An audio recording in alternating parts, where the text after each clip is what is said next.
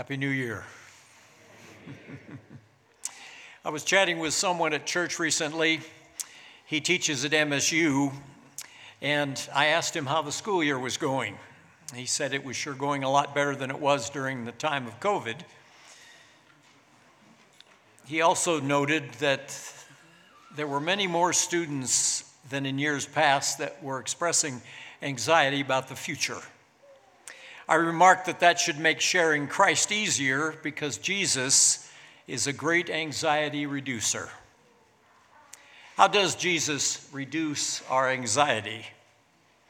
One way he reduces our anxiety is by telling us how Earth's history will end. It's a little like when I want to see a particular football game on TV, but have a previous commitment. So I record the game on my VCR. But before I can watch it, I happen to hear that our team won the game. Then, when I watch the recording, I react very differently if my team fumbles or throws an interception. Knowing the outcome in advance greatly changes my response to the game. God knows how Earth's history is ultimately going to turn out. So as we read what God says about the future, we can respond very differently when we hear the news or get election results. We may be sad, disappointed, even angry, but we don't have to worry or be anxious like those who don't believe in a God who loves us and who tells us how it will all end. Listen to what the Bible says about God knowing the future. Everything I prophesied has come true. And now I will prophesy again. I will tell you the future before it happens. Only I can tell you what is going to happen even before it happens. Everything I plan will come to pass. How does God know the future? That's not a question I can answer. But there are many biblical examples of God telling us what will happen in the future, hundreds of years in advance.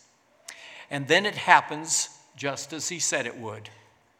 If you're interested in studying more specifics of biblical prophecy, I would recommend reading chapters 9 and 11 of Josh McDowell's Evidence That Demands a Verdict. You should find copies of it in our church library. What are some of the prophecies about how Earth's history will end? Then I saw a new heaven and a new earth, for the old heaven and the old earth had disappeared. I heard a loud shout from the throne saying, "Look, the home of God is now among his people.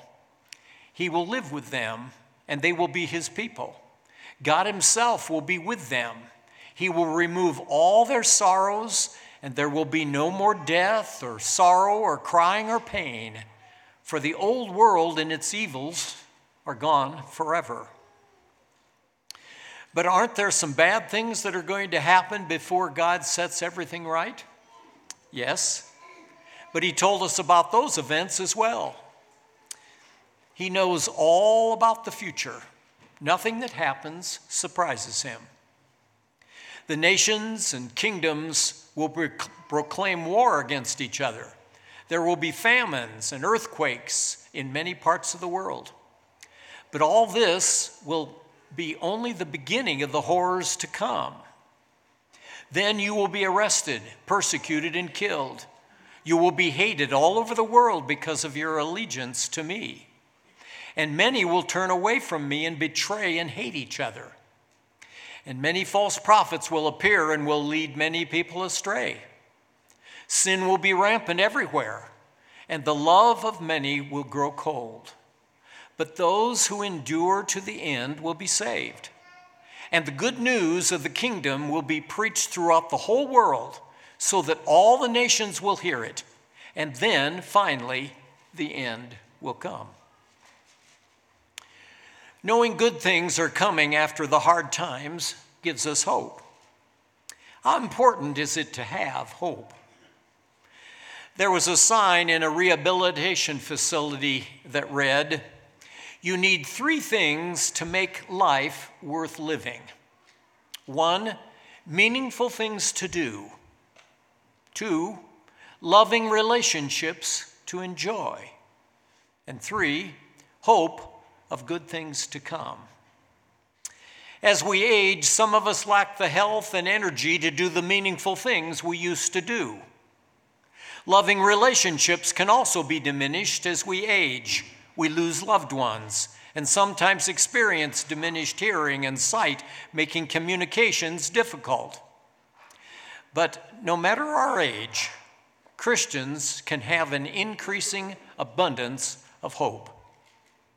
What is biblical hope?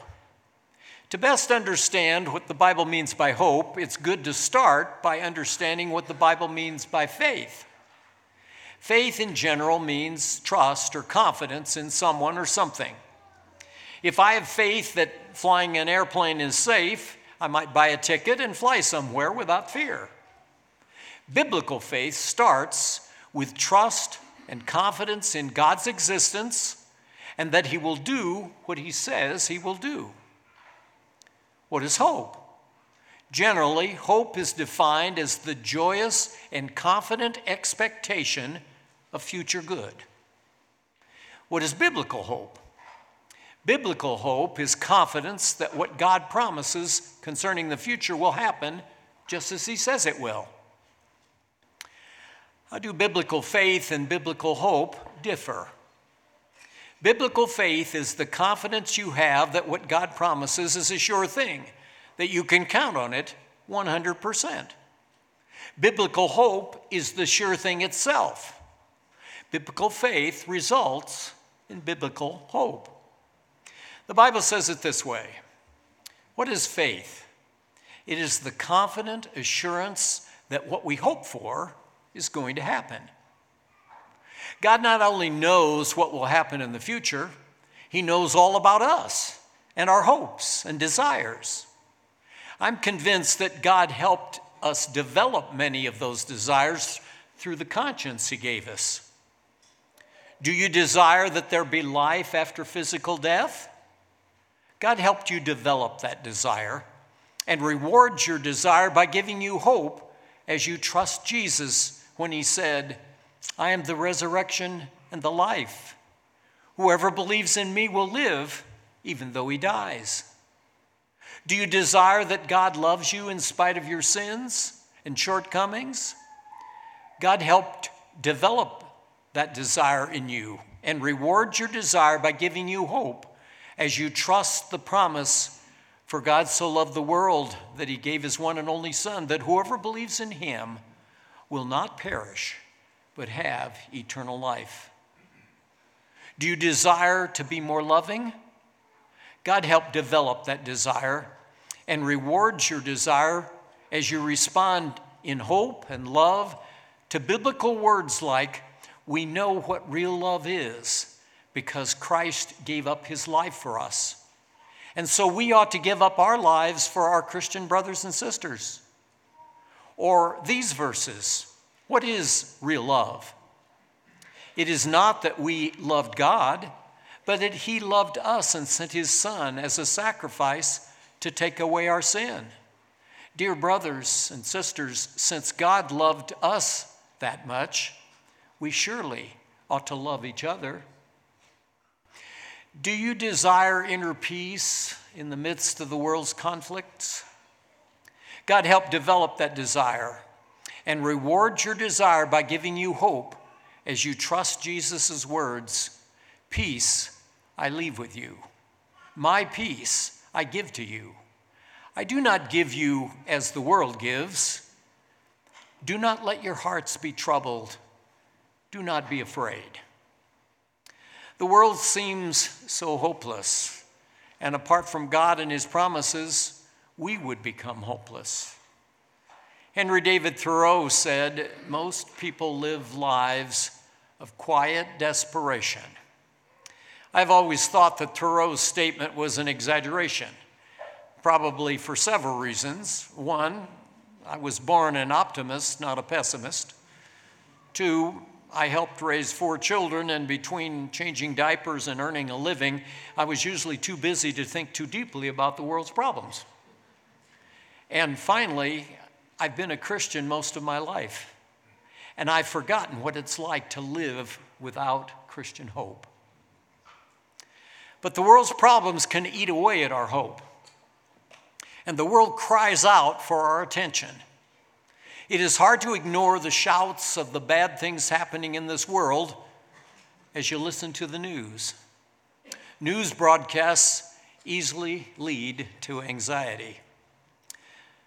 Here are some of the things that rightly cause people to be anxious. The thought of dying. Isn't that something that should cause us to be anxious? But we remember the words of the Apostle Paul. Dear brothers and sisters, we want you to know what will happen to believers who have died so that you will not grieve like people who have no hope. For since we believe that Jesus died and was raised to life again, we also believe that when Jesus returns, God will bring back with him the believers who have died. Suffering in the world, isn't that something that should cause us anxiety? The Bible gives the following advice to Christians as we face the suffering that is going to happen before Jesus returns. But let us who live in the light think clearly, protected by the body armor of faith and love, and wearing as a helmet the hope of our salvation. For God decided to save us through our Lord Jesus Christ, not to pour out his anger on us. He died for us so that we can live for him, with him forever, whether we are dead or alive at the time of his return. So encourage each other and build each other up, just as you are already doing. What about the rise in Earth's temperature? Isn't that something we should be concerned about and be anxious about? But God knew it would happen. The present heavens and earth are reserved for fire, being kept for the day of judgment and destruction of the ungodly. The heavens will disappear with a roar.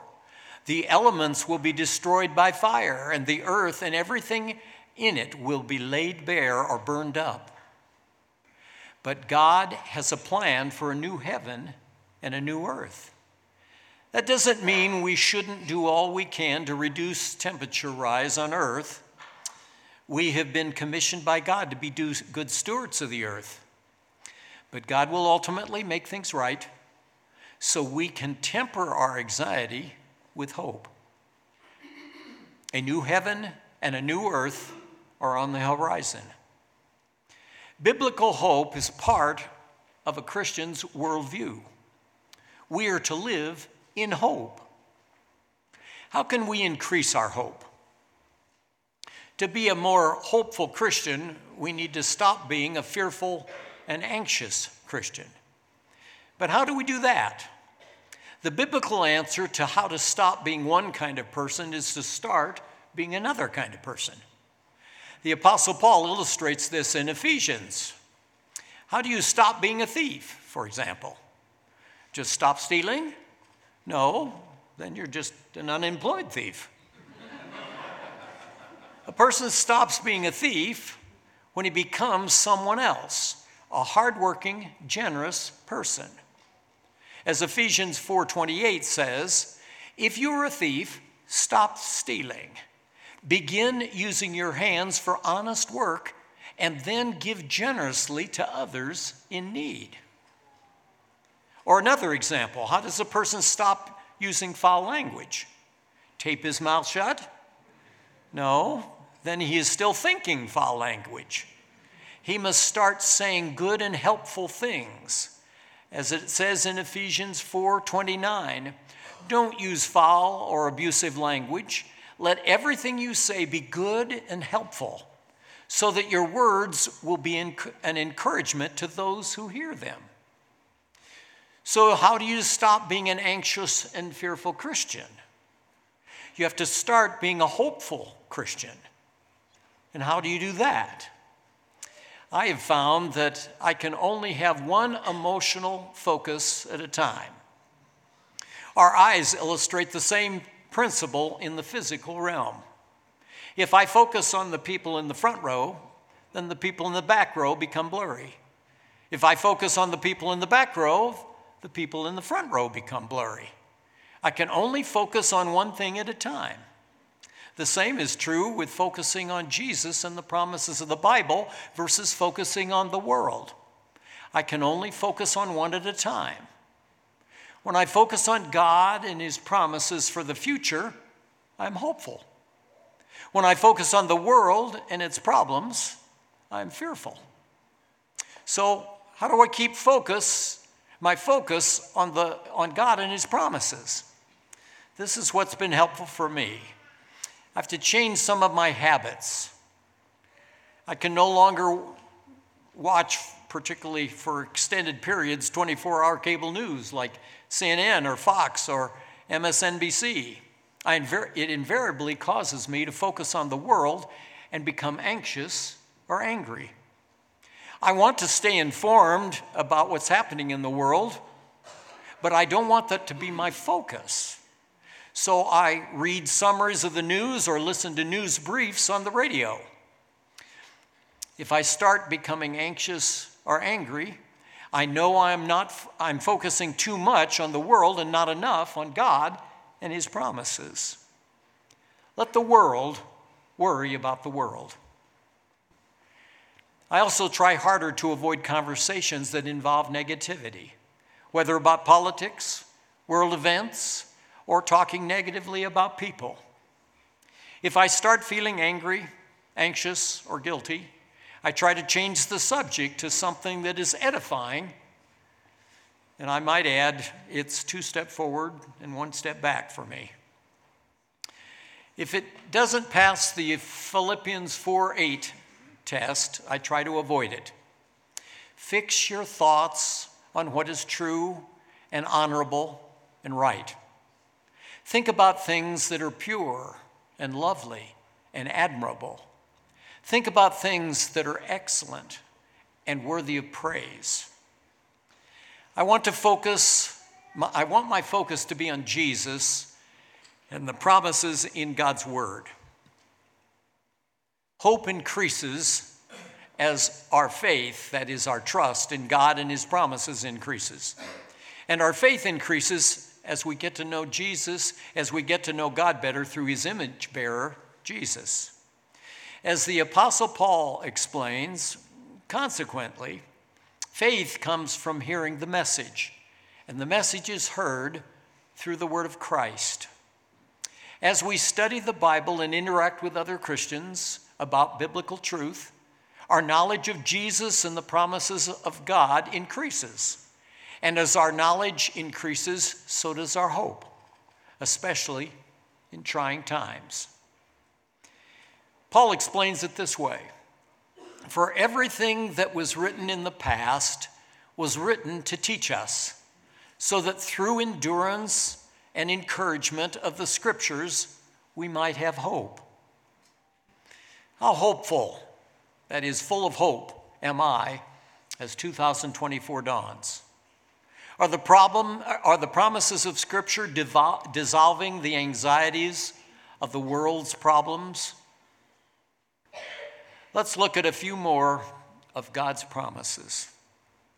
I'm convinced that neither death nor life, neither angels nor demons, neither the present nor the future, nor any powers, neither height nor depth, nor anything else in all creation will be able to separate us from the love of God that is in Christ Jesus our Lord.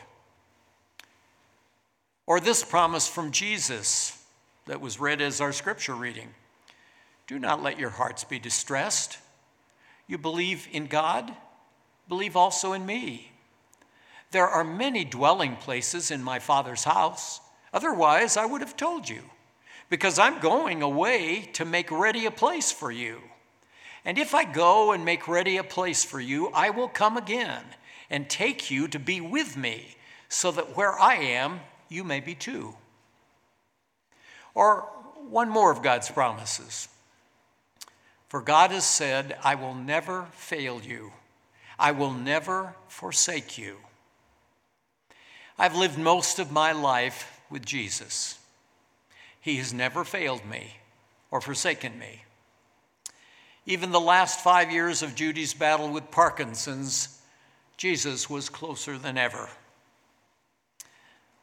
He was especially close to Judy as well. I think of the verse, God gives his beloved sleep. The last month or two of Judy's life, she could sleep so incredibly well, and it was a blissful sleep. Toward the end, the hospice nurse gave me morphine to give her if needed. She never needed it. She just rested and slept so blissfully.